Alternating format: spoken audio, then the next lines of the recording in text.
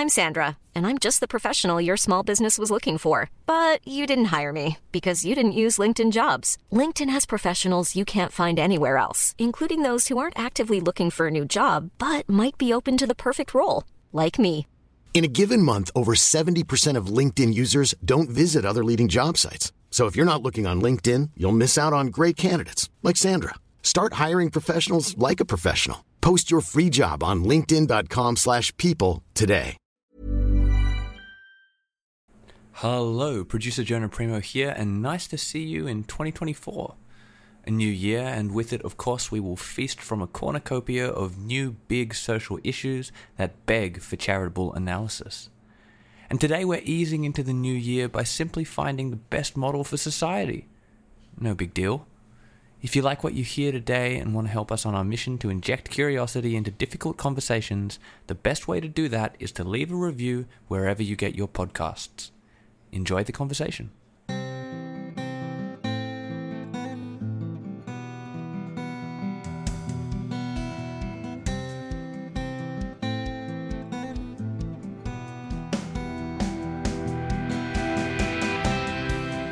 Welcome to Principle of Charity. I'm Lloyd Vogelman, and I'm here with my cousin and buddy Emil Sherman. We're here to inject some generosity and curiosity back into our conversations. Principle of Charity tells us to seek the truth, not win the fight. To first put aside our own views and try to understand the other viewpoint before we instinctively reject it. Emil, we start our podcast by saying we seek the truth. And today, in our Principle of Charity personal challenge, I want to talk about two different ways of getting to the truth. The one is empirical and the other is theoretical. Empirical evidence is the evidence that we directly observe and get from our senses.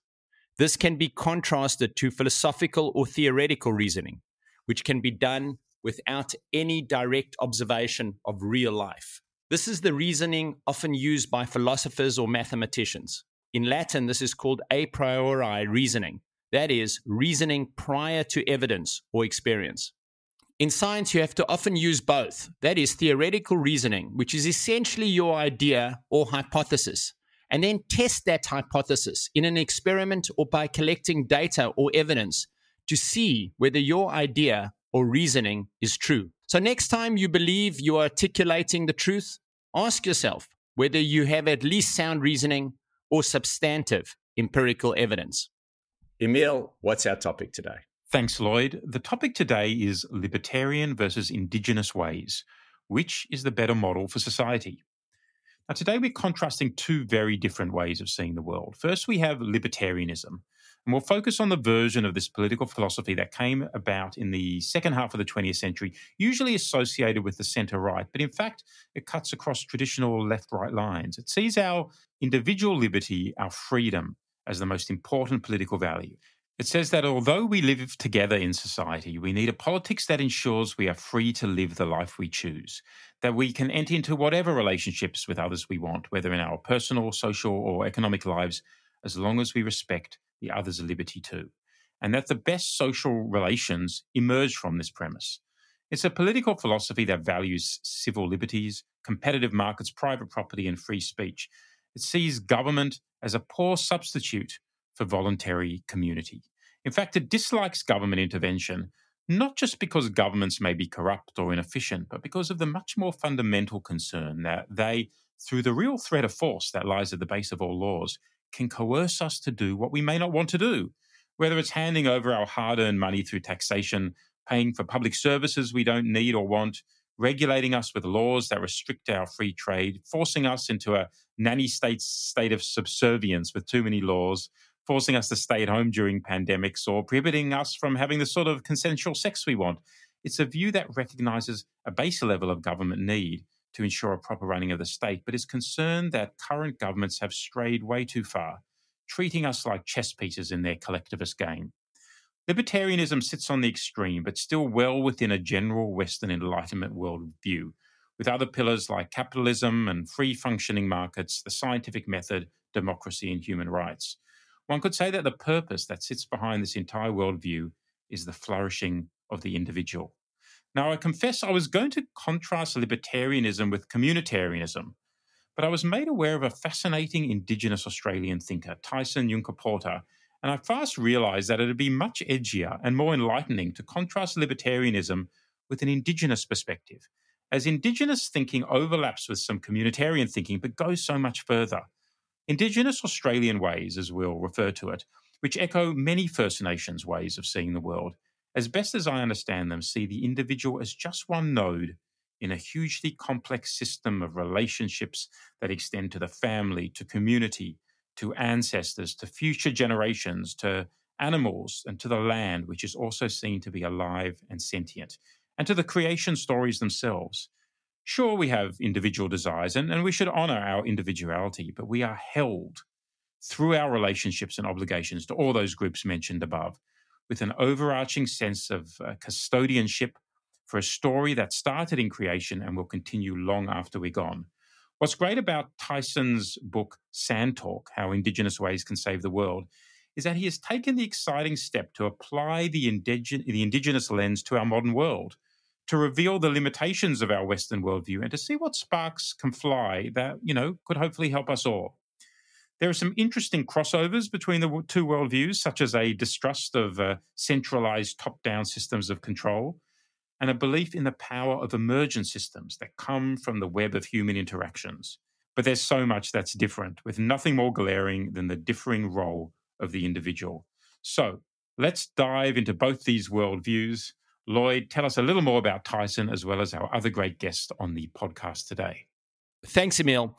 Tyson Yunkaporta is an Aboriginal scholar. Tyson is also the founder of the Indigenous Knowledge Systems Lab at Deakin University in Melbourne and author of Sand Talk. Tyson's work focuses on applying Indigenous methods of inquiry to resolve complex issues and explore global crises. He has a doctorate in education and a master's degree in educational leadership and administration. Emil, our other guest today is John Humphreys. John is the chief economist at the Australian Taxpayers Alliance. He has worked previously as a policy analyst for the Australian Treasury. He has lectured in economics at universities across Australia and Asia and has done consulting projects for clients including the World Bank and ASEAN. He was the founder of the Australian Libertarian Society and the Libertarian Party, as well as the Friedman Conference. John has run an education charity in Cambodia for many years, for which he was awarded a knighthood in 2016. Emil, let's bring on the guests. Well, thank you, John and Tyson, for joining us on the podcast today. John, I'm going to start with you. A lot of people have heard of libertarianism as a political philosophy, but they don't really know what it is. There's an awareness that focuses on the individual, individual freedoms in particular. But could you just take us through what libertarianism means and what are the core values and beliefs of the political philosophy? I'll start with the core thing people have probably heard about libertarianism is the idea of respect of the dignity of the individual and giving that individual the dignity to be able to try and carve out their own life. That's true. I don't know if that's the best way of actually getting to the nub of how libertarianism is different to other ideas. I think the core of the difference comes down to the word voluntary. If I can, I'd like to step back a little bit. Sometimes it's suggested, implied, assumed that the libertarian idea is to focus on the individualism writ large. Now, we do focus on the dignity of the individual, but humans are social animals. Everyone knows that. That's not an insight for anyone. So everybody understands that we live in a community, in a society. The core distinguishing element that we need to decide is what should be the nature or the structure of those societies. And the core libertarian answer is we're not sure exactly what society should look like, but we think it should be voluntary. And when I say that, a lot of people go, oh yeah, of course, voluntary, I agree with that. That's not currently how most of our society is run at the moment. And the core thing to understand is that government is not voluntary, right? So the government can tell you what to do, what not to do. They can prohibit things. They can mandate things. They can take your stuff. They can lock you in cages. If anyone else did that, it would be considered a crime. The government can do those involuntary actions, often saying for the best of reasons. Sure, we can get to that in a later, but it is involuntary. So the core of the libertarian idea is that a voluntary society, a voluntary community, will be a more robust and more flourishing community and one that will bring about greater human happiness. A lot of people would say that the government represents the collective voluntary will of all of us, but you'd say there's a sort of oppression on minorities there that, you can't outsource, in a way, our freedom to a collective. because that sort of strips us of our dignity as individuals and our ability to make our own decisions voluntarily. It's not something you could just agree to hand over. And not agree to handovers. Most people, we're born into a society which we're sort of forced into this structure. To be generous to the argument for government, I would say that they're arguing that the government should represent society. I mean, just technically as an observation of reality, the government isn't society. They are an organization made up of people who work in that organization and make decisions on behalf of other people. So they're not literally society, but the best case for government is you'd say that they're supposed to be representing or helping or working for society. I get that. That's the argument for them. But just I inherently push back to the idea that they literally are society. I mean, that's just technically not true. And then the question comes to, all right, so they say that they want to act involuntarily to trample our inherent individual dignity for the best of reasons. And if you could show me that the government, by forcing us to do things, preventing us from doing things, taking our stuff, locking us away, actually made the world significantly better, I'm open to that.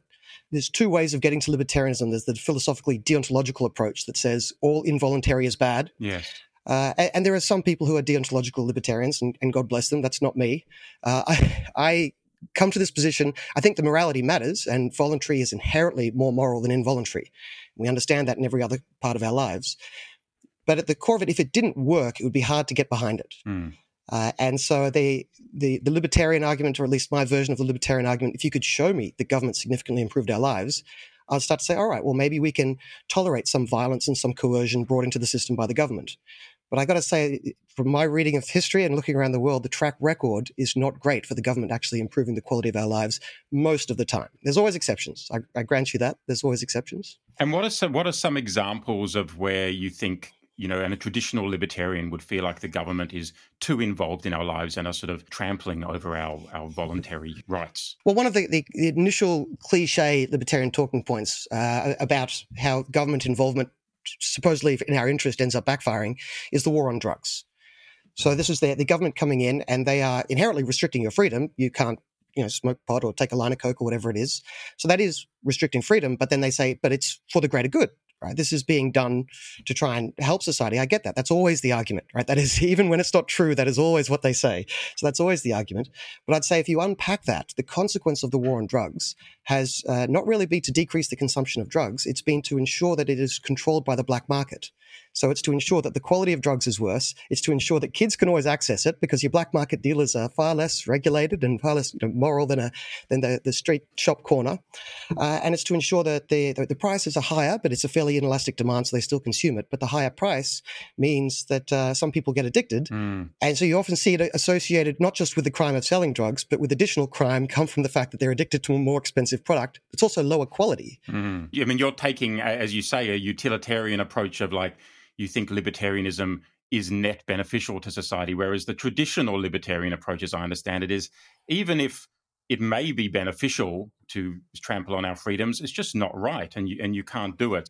Tyson, the libertarianism, as I see it, it's sort of quite a pure, even sort of simple political philosophy, which puts these freedoms as voluntary action, individual flourishing at the centre of a life well lived. But Indigenous Australian ways of thinking frame the place of the individual and the purpose of our lives, in fact, very differently, as I understand it. Sees individuals embedded in relationship with kin and tribe, ancestors, animals, and the land, which is very much alive and sentient, and with the array of dreamings. So I'm sort of going to ask you the impossible and see if you could just cast the light for our listeners on this way of seeing the world and the place of the individual in it. Oh, these are holonic fractals. Wheels within wheels of our, balancing of individual and group sovereignties. So, I have to acknowledge first that I'm on Boon Wurrung country, the bottom of Australia, pretty damn close to Antarctica. But my homelands are right up the top of Australia and Cape York. Often in my community, you hear people say, nobody boss blah me. Nobody boss blah me. It is absolutely enshrined in our law that nobody can boss anybody. But at the same time, you are bound in such a socially dense network of relations with 1,000 different protocols and avoidance measures and, kin relations that all have to be exactly right. You are bound in relationships in such like profound layers of obligation that you are regulated. There are self-regulating feedback loops in our law, in our culture. And it's not just culture, it's a biocultural mechanism, so that the land itself and the complex systems of the landscape, you're not standing on it or outside of it or intervening in it. You are of it. You are in that. So your kinship system is bound in totemic relation with the entire natural system of your bioregion. And everybody has different accountabilities to different places within that sacred site ceremony, but also, ecological care for different species and different waterways, different lands, substrata in the soil, right up into the sky. We have care for all of these things. Our law is profound. It's inscribed into the landscape in LORE law of stories, but it's a big capital L, LAW, is almost a substance in the landscape. And these are inalienable and ineffable permanent laws. You cannot break these laws. Most of our stories are about people who've gone the wrong way, who've transgressed, and then the inevitable punishments that come from that. I was struck in your book how you talk about, your wonderful book, Sand Talk, How Indigenous Thinking Can Save the World. You talk about emus and how they stand for that individualist urge that all humans have to put ourselves and our needs at the center of our lives. And it seems, as you say, many Dreamtime stories are there to model how we should restrain this emu drive, helping us to see our obligations to the peoples and relationships through which we're constituted and the land through which we live. You said in the book, all law breaking comes from that first evil thought, that original sin of placing yourself above the land and above other people. But you sort of actually really nuanced about it and seem to recognize the importance of the emu instinct. And in fact, without that, you get into a sort of hive mind where everything becomes too regimented if you lose track of the individual. But how does one balance one's own personal desires with the call and obligation to people and land? Well, it's like writing a book. Yeah. Publisher puts certain structures and rules around what you're going to write. If people say, do whatever you want, just go for it, go nuts, it's bad writing. Mm-hmm. Like if I have no guide rails, it's bad writing. If I have guide rails, I've got something to push against. And that makes a creative friction that brings me into relation with the audience and in relation to the laws of the land where that's going to be read. And I can push those laws there. There's supposed to be conflict. There's supposed to be dynamic push-pulls and balance between the needs of the individual and the needs of the group. Look, we've had 65,000 plus years of this law, and then we had a century of complete libertarianism with people coming from Europe, because libertarianism is it's a pump and dump scheme. It's always how power and wealth uses a bunch of frontline useful idiots craving living space. I think you say that a different way in German. And they send them in first to die in the new landscape, to build their log cabins and be these individuals carving out land for themselves and for them to fight whoever is there on that land. And then, after a few decades or a century, they just come in and clean up the bones of those people, and the place is already settled and the original occupants are already removed. In terms of what's a libertarian example, I think the idea of Europeans showing up in Australia as the primary libertarian example would be considered as unexpected by most libertarians.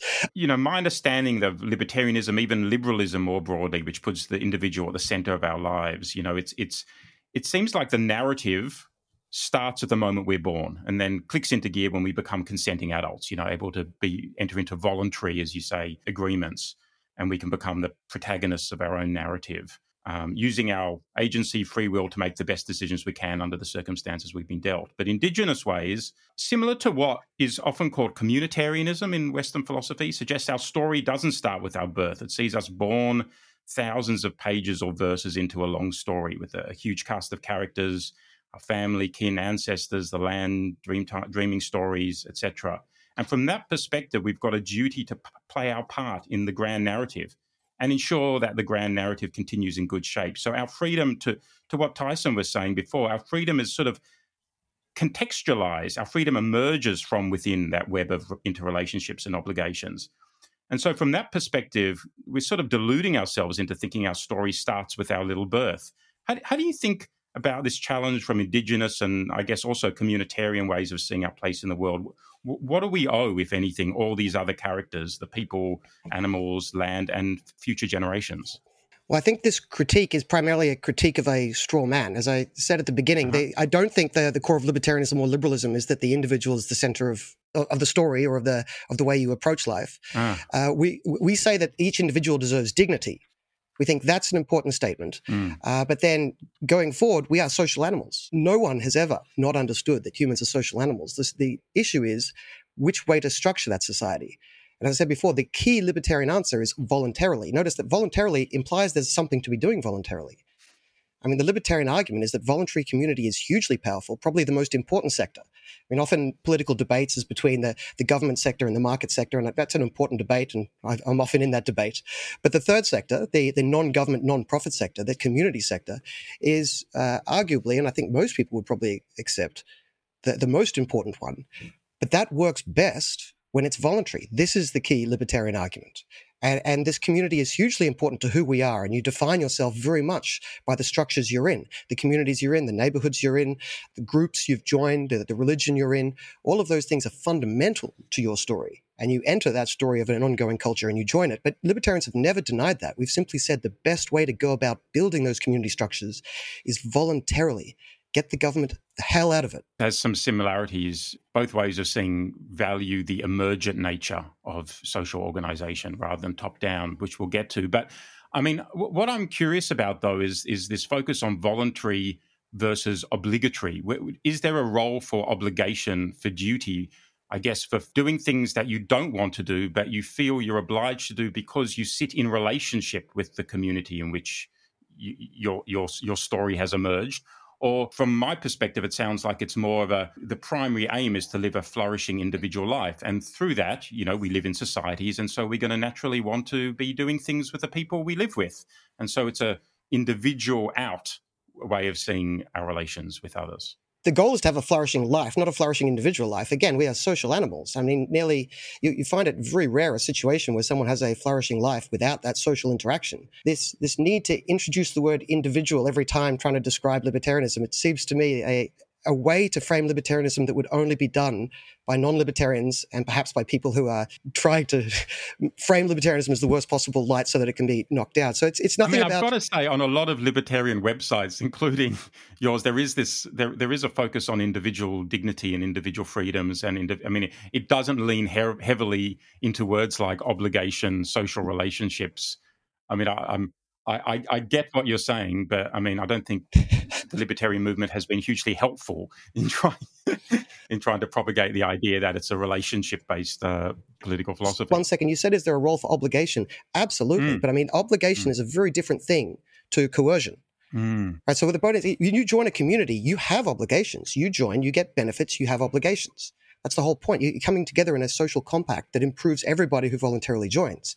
And when you join, you should meet your obligations. I mean, that's a core part of actually community building. If you're not actually doing things for others, you're not actually really building that community. And there's some evidence to show... different from coercion. You're saying that's a... Yes, hugely. I mean, you're taking on that responsibility. So if you voluntarily opt in to take a responsibility, that is very different than a politician and a bureaucrat walking into your house saying, I've just decided you're doing this, you're not doing that. Wait a second. I didn't join a community that asked me to take on those obligations. Some random politician or bureaucrat decided that I'm taking on the obligations that they chose for me. Obligations are great. They are important. They are fundamental. I would say it is a life without voluntarily choosing to take on obligations is a life not well lived. You wouldn't see the government then as the broader community and the sort of enforcer of the obligations created by a broader community. Well, as I said before, the government is not the community, just literally speaking. I understand some people, the argument for government is to say that they are hopefully acting on behalf of the community. Hopefully they are reflecting the community. That would be the most generous argument for government. But they are literally an organization with people in the organization. They are a group. They are just the only group in society that has been given the right to initiate violence and coercion. That's literally the definition of the government, by the way. I didn't define that. It was defined by people who support the government. That's literally what they are. The next point often in this discussion is, yes, the community is great, so government should help build it. But a community that is reliant on a government it's not going to have the equivalent level of virtuous feedback effects as a community that is actually bottom up and grounded in voluntarily joining of people who come together because they actually care for and understand each other.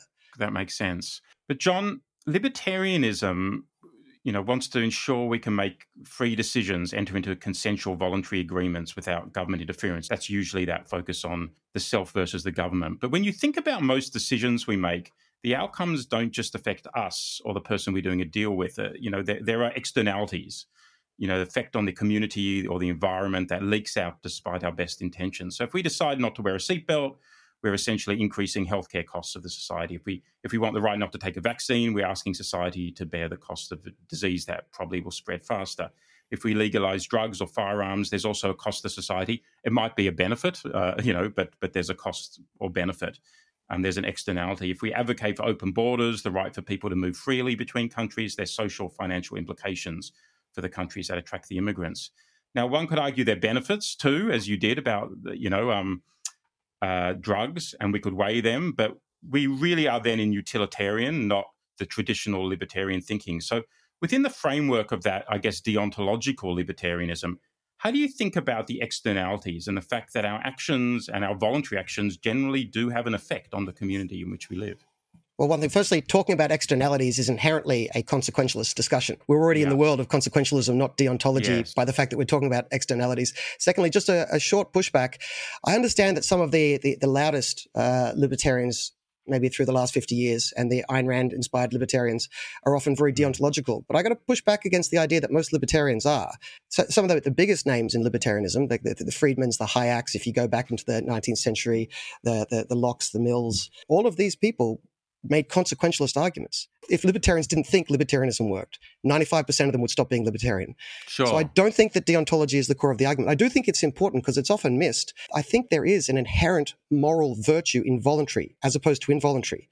We get that everywhere else in life. We really understand an important moral distinction between voluntary sex and involuntary sex, between voluntarily taking something from your friend's house and involuntarily taking it from your friend's house. We all understand that everywhere else there's a hugely important moral distinction. But what about when one's voluntary actions do leak out? Let's be in the world of utilitarianism, leak out into society. How do you find the line between, oh, look, I want to not wear a seatbelt, I want to not take a vaccine, and I have the right to do what I want, but there are effects on the society. So understand libertarianism says, you can do what you want essentially as long as it's consensual and you're not hurting other people, but everything hurts or benefits other people. I mean, it's very hard to imagine anything that, to some of Tyson's points in his book, it's, reduced to a system that doesn't affect another system, that sort of is contained. The shorthand of don't hurt other people, I think is a useful way to get people into the conversation. I think the more correct version is don't be non-consensual, involuntary towards other people. Because if you choose to voluntarily enter a boxing match, I don't think that's going to be banned under libertarianism. So, for instance, there are going to be impacts on other people. And this is a part where I'll give you that I think libertarians sometimes make a mistake.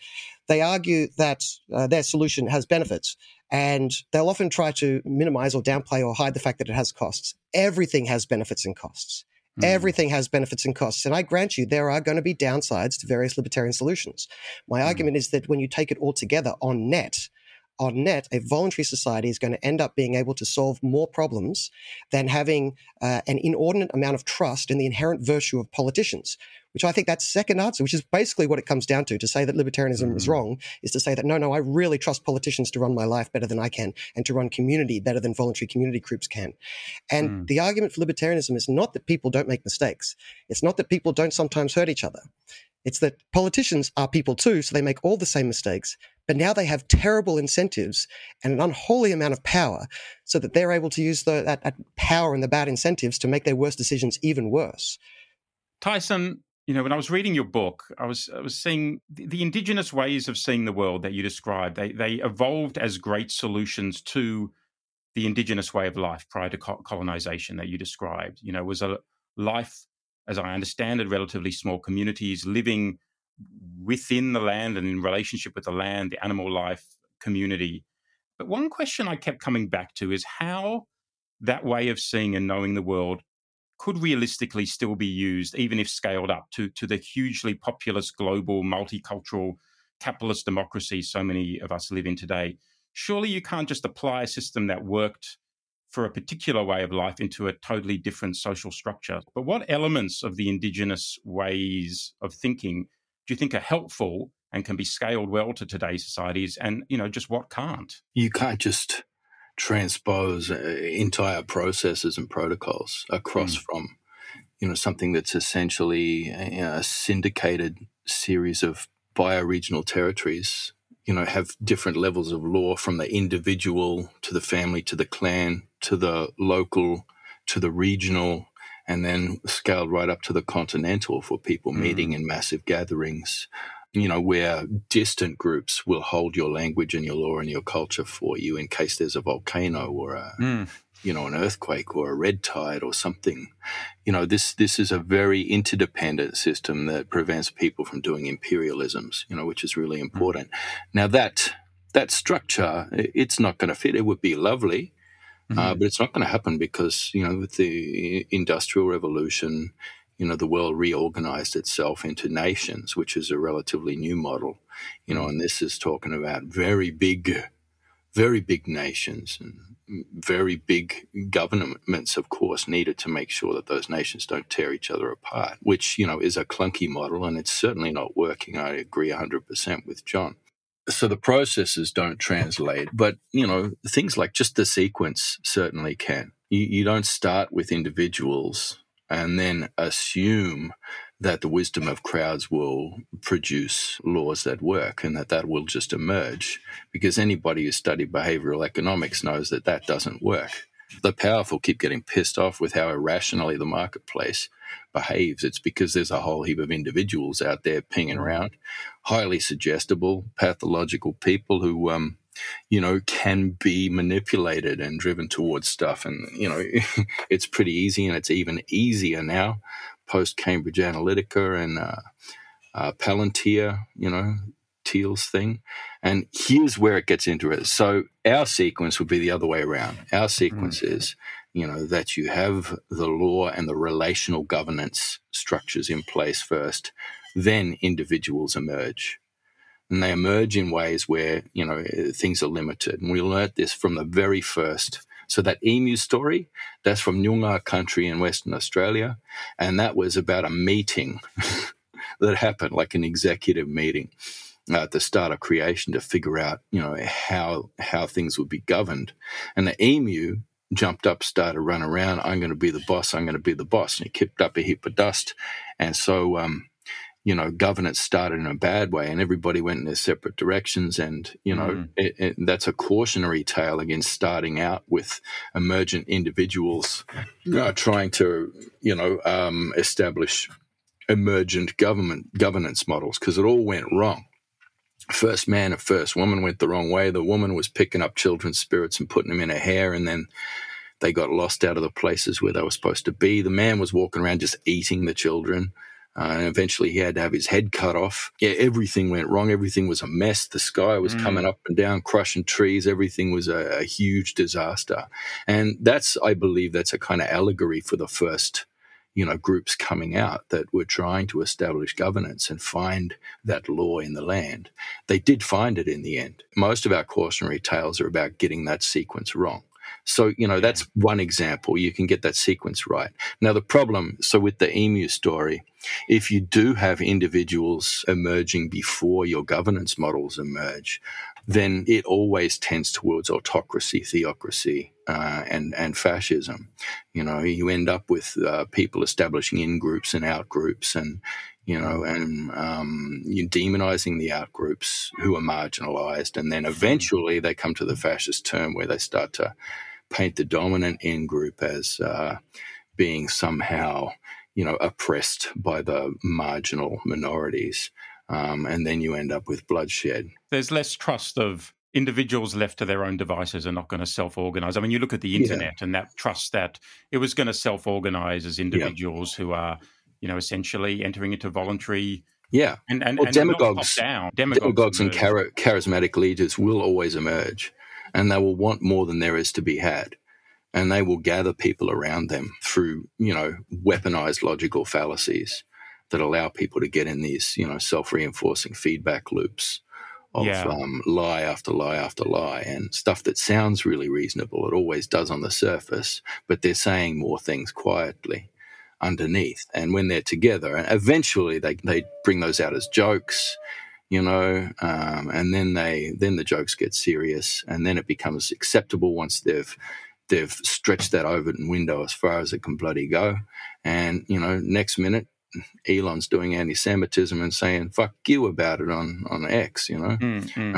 It goes really fast. It goes really fast from an emu or millions of years ago to like Elon in like the last 10 minutes.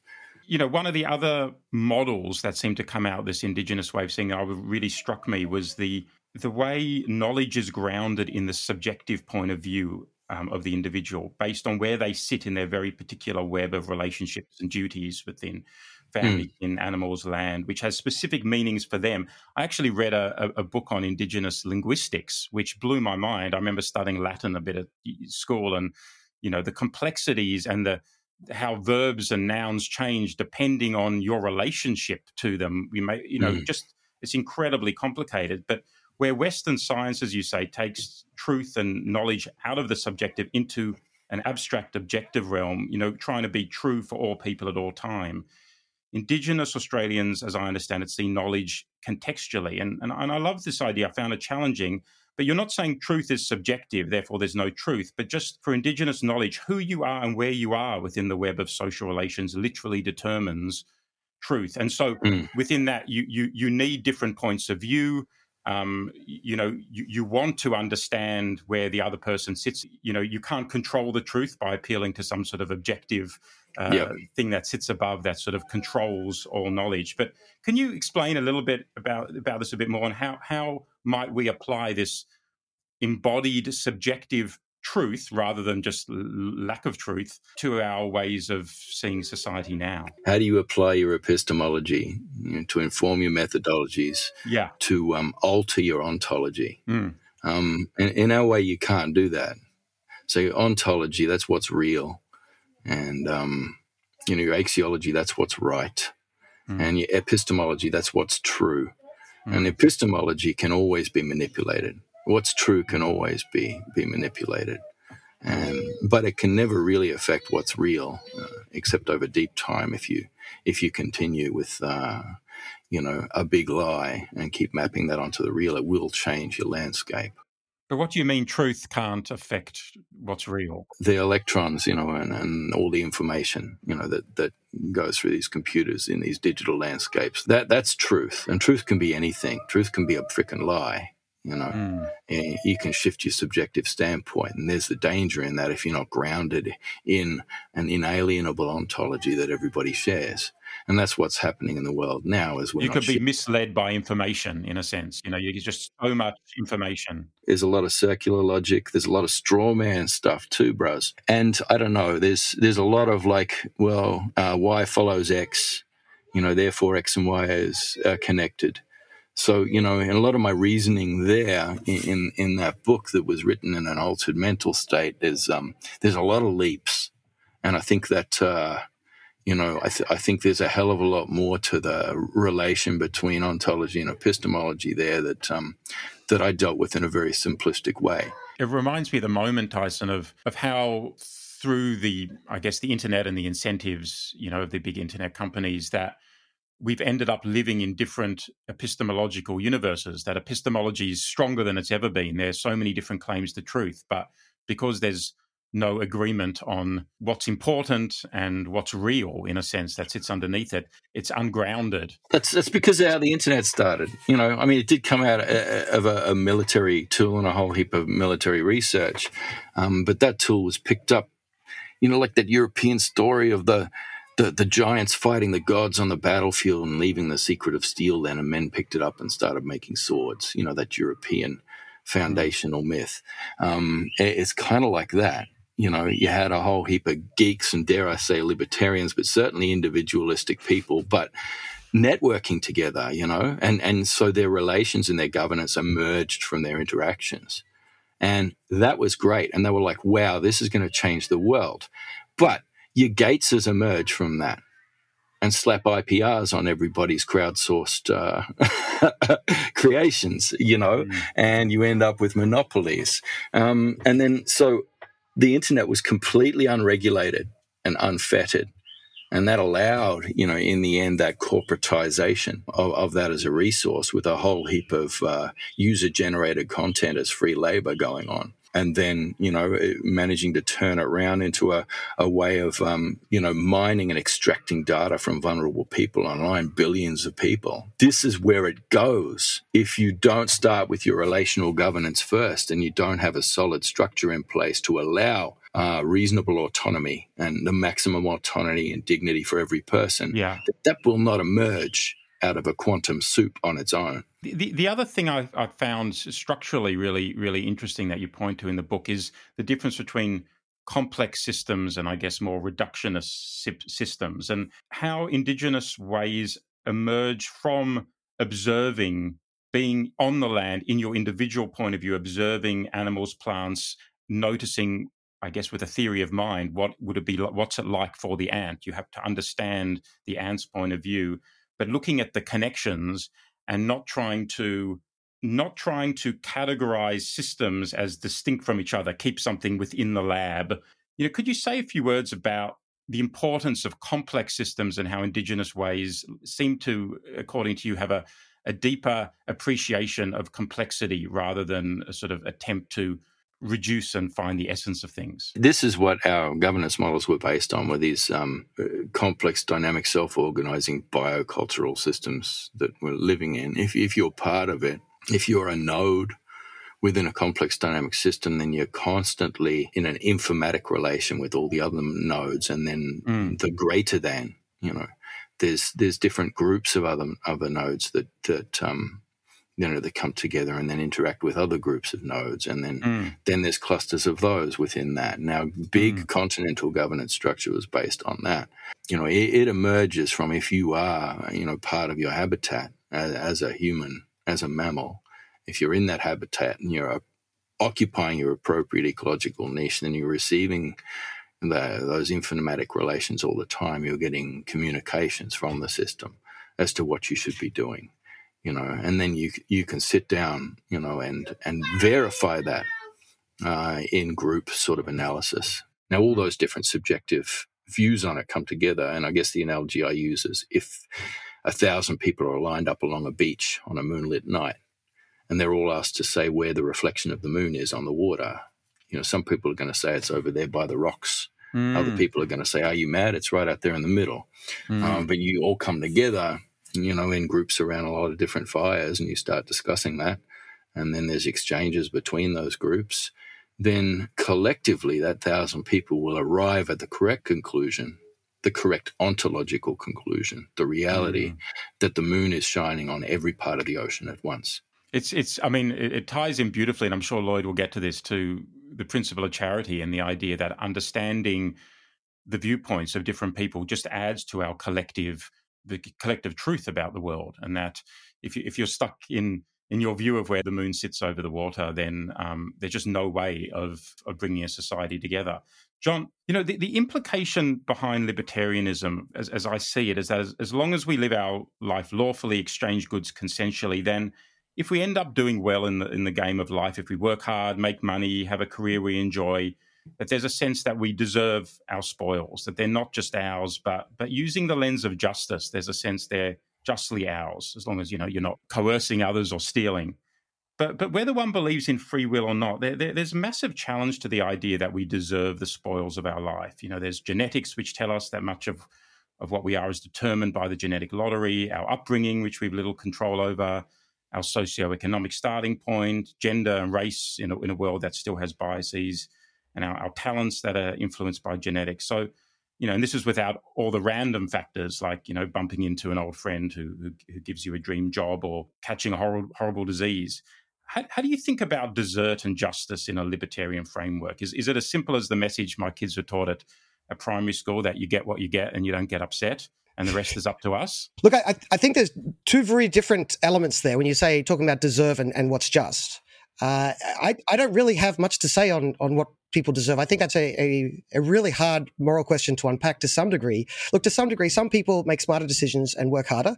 And so you could say they deserve more. But also the involvement in luck, in where you end up in life, is mammoth, down to the point of, I mean, what sort of family you're born into, what culture you're born into, what time in history you're born. IQ is fairly well correlated with performance long term, but you didn't choose your IQ. So that is just dumb luck if you happen to be born smart. So there's so many parts there that really make the question of what you deserve diabolically difficult to unpack. So I'm not even going to attempt it. But I still think there is an argument about what is a just outcome. That's different to what you deserve. You might not deserve it. But I would argue that if there's going to be some sort of outcome. So if we're going to make any moral judgment, we could just say no moral judgment. But if we're going to make any moral judgment, I'd say if you look at the process, an outcome that is a consequence of voluntary interaction between consenting adults is a more just outcome than an outcome that is a consequence from involuntary, which is the only option to voluntary. So you're saying regardless of desert, which is a more complex question, you have to draw the lines of justice somewhere. And the cleanest, most effective, and probably, as you would say, most beneficial way to draw it for the benefit of society is just around what we enter into voluntarily and where we're not coerced. Just looking at some of the practical repercussions, John, of libertarianism and the government's imposition on our liberty.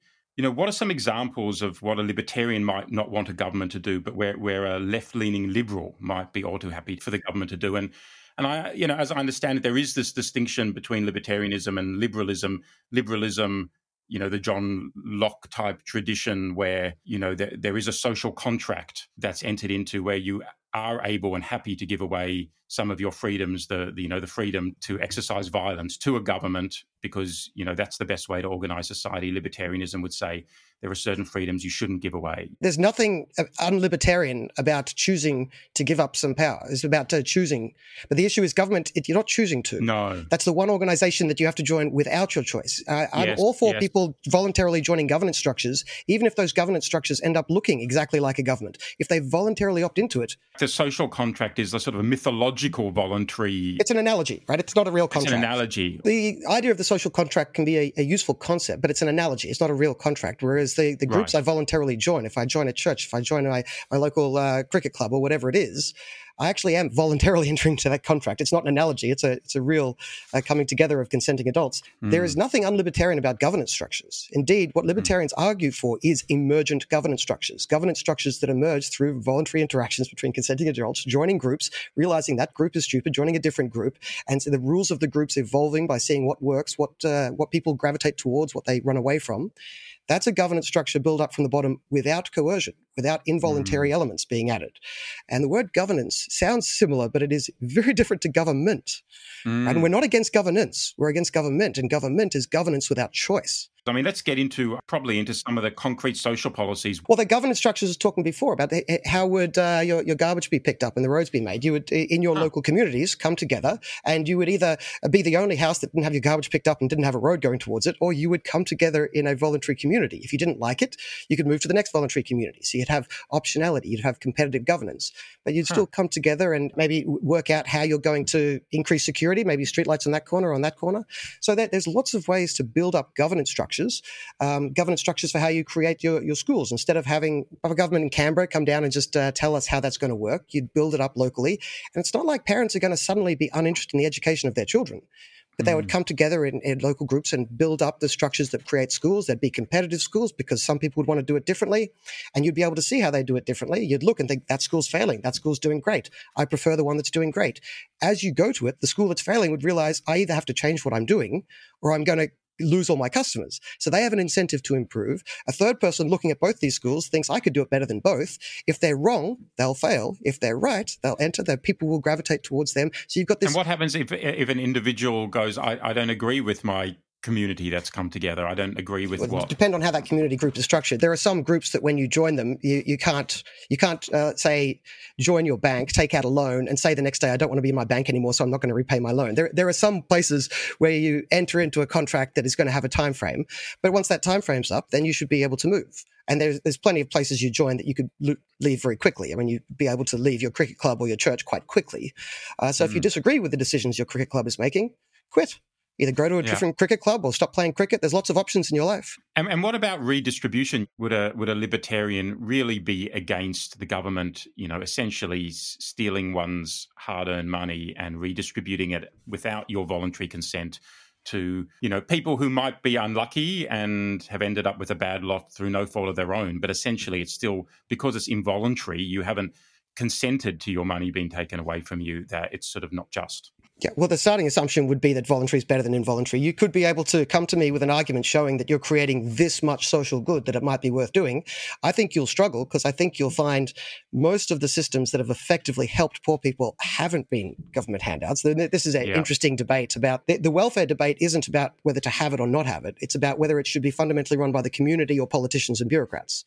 And I think there is this debate isn't had very much. It's a really interesting one. But I think if you unpack that, you'll find that community groups, voluntary community groups, have a much better track record at actually identifying what's wrong in someone's life and helping them find a solution.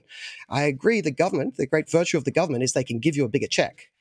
But an anonymous person giving you a check and telling you to go away, I don't think is necessarily the best way to help people. So to directly answer your question, yes, libertarians are very skeptical of government welfare, but that's not because libertarians are skeptical of welfare. It's because, like most things, it's a decision between should it be run by a politician or run organically by a local evolving community. Do you think individuals, if they weren't coerced by the government to hand over, a good chunk of their pay, would they voluntarily hand it over in order to further the social good? Well, they already do. I mean, we've already got on the order of $20 billion going to charity. And the evidence is that if the government did it less, the community would do it more. That evidence is pretty consistent all around the world through history. Is that right? I will grant you, and this is the true part of the pro-government argument, the government is able to tax more than you could guarantee people would give in charity. So they have just more horsepower, right? More dollars they can distribute. That is the great virtue of the government's welfare system. And I grant you that. Everything is a trade-off. It's pointless to claim one side has all the benefits and the other side has all the costs. The virtue of the government approach to welfare is they can just get a lot more cash in the door. The virtue of the community system is, yes, there's a bit less cash. There's not zero. This is a ridiculous argument. There's plenty. There's tens of billions. But they would get less cash in the door, but they would be distributed locally by people who actually cared about the people they were helping. And I would argue that that actually has a much better track record at actually helping people. So it comes back to, do we just want to have a big, shiny policy that looks like it helps people? Or do we want to have a more quirky sounding policy that actually does help people? And we're constantly on the libertarian side of accused of not wanting to help people. I plead guilty to picking the policy that doesn't look like it's helping people. But that's because I'm more interested in actually helping them than just looking moral. There is another element to that, and that is there's plenty of psychological evidence that shows you get the benefit from the giving as well. Yeah. So the voluntary charity, the receiving voluntary charity is more meaningful because someone's chosen to give it to you. I think it's more effective. It's more just, as you were saying, but it also has the virtue of really connecting the giver into that community in a way that really matters in terms of building connections and community. And when we say, oh, don't worry about it, just sit at home, pay your tax, Papa Government will hand it out for you, we are stripping that community element. There's not a lot of joy in paying tax. There's not a lot of virtuous feeling. The rich don't share their money. There's billions that go to charity, but these go into foundations so they don't have to pay tax.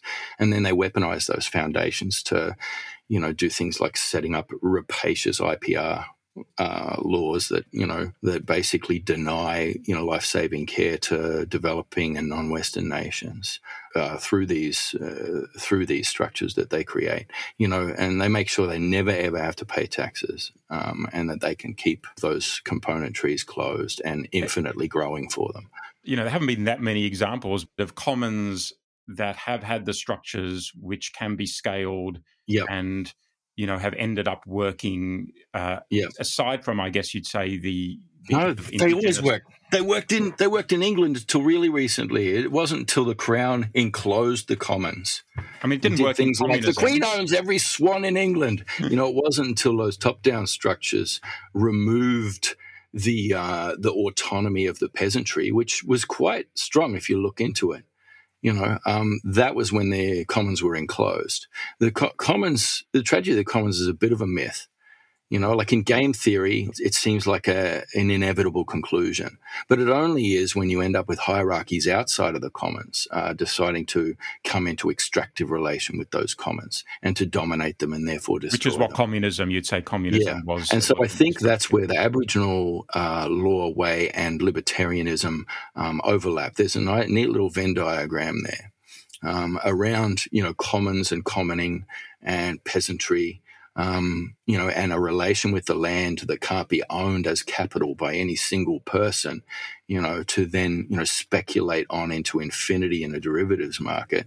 If you don't have that, you're good. Yes, well, I mean, there's plenty of parts of those sentences that I could disagree with, but just to have a bit of a love in here, in defense of Tyson's point about the ability of local governance structures to solve tragedy of commons problems, that's actually what we find. The first and only so far woman to get the Nobel Prize for Economics, Eleanor Ostrom, studied this in depth. The theory tells you when she went to these local places that there should have been a tragedy of the commons going on because the incentives were such, but the local communities had got together and actually created governance structures, ground-up governance structures that had found ways to variously solve it with various levels of imperfection, but nothing's perfect in life. But it was a good example of exactly what Tyson was talking about. Yeah. Brilliant. Well, we all still use Wikipedia, don't we? And that's could be seen as one example of that. But I'll hand over to Lloyd now. Thanks so much. That was fascinating. That was part 1 of our Principle of Charity conversation. But join us next week for part 2, where Lloyd meets the guests on the couch to throw them curveballs with unfiltered, hard, and personal questions. But first, a word from our partners. The Ethics Centre is an independent not-for-profit that for over 30 years has advocated for a more ethical society. Through all our work, we bring people together, create space for difficult conversations, and encourage all to live and act according to their values. Check out our website for free access to articles, podcasts, and videos that unpack the complexities of everyday life at www.ethics.org.au.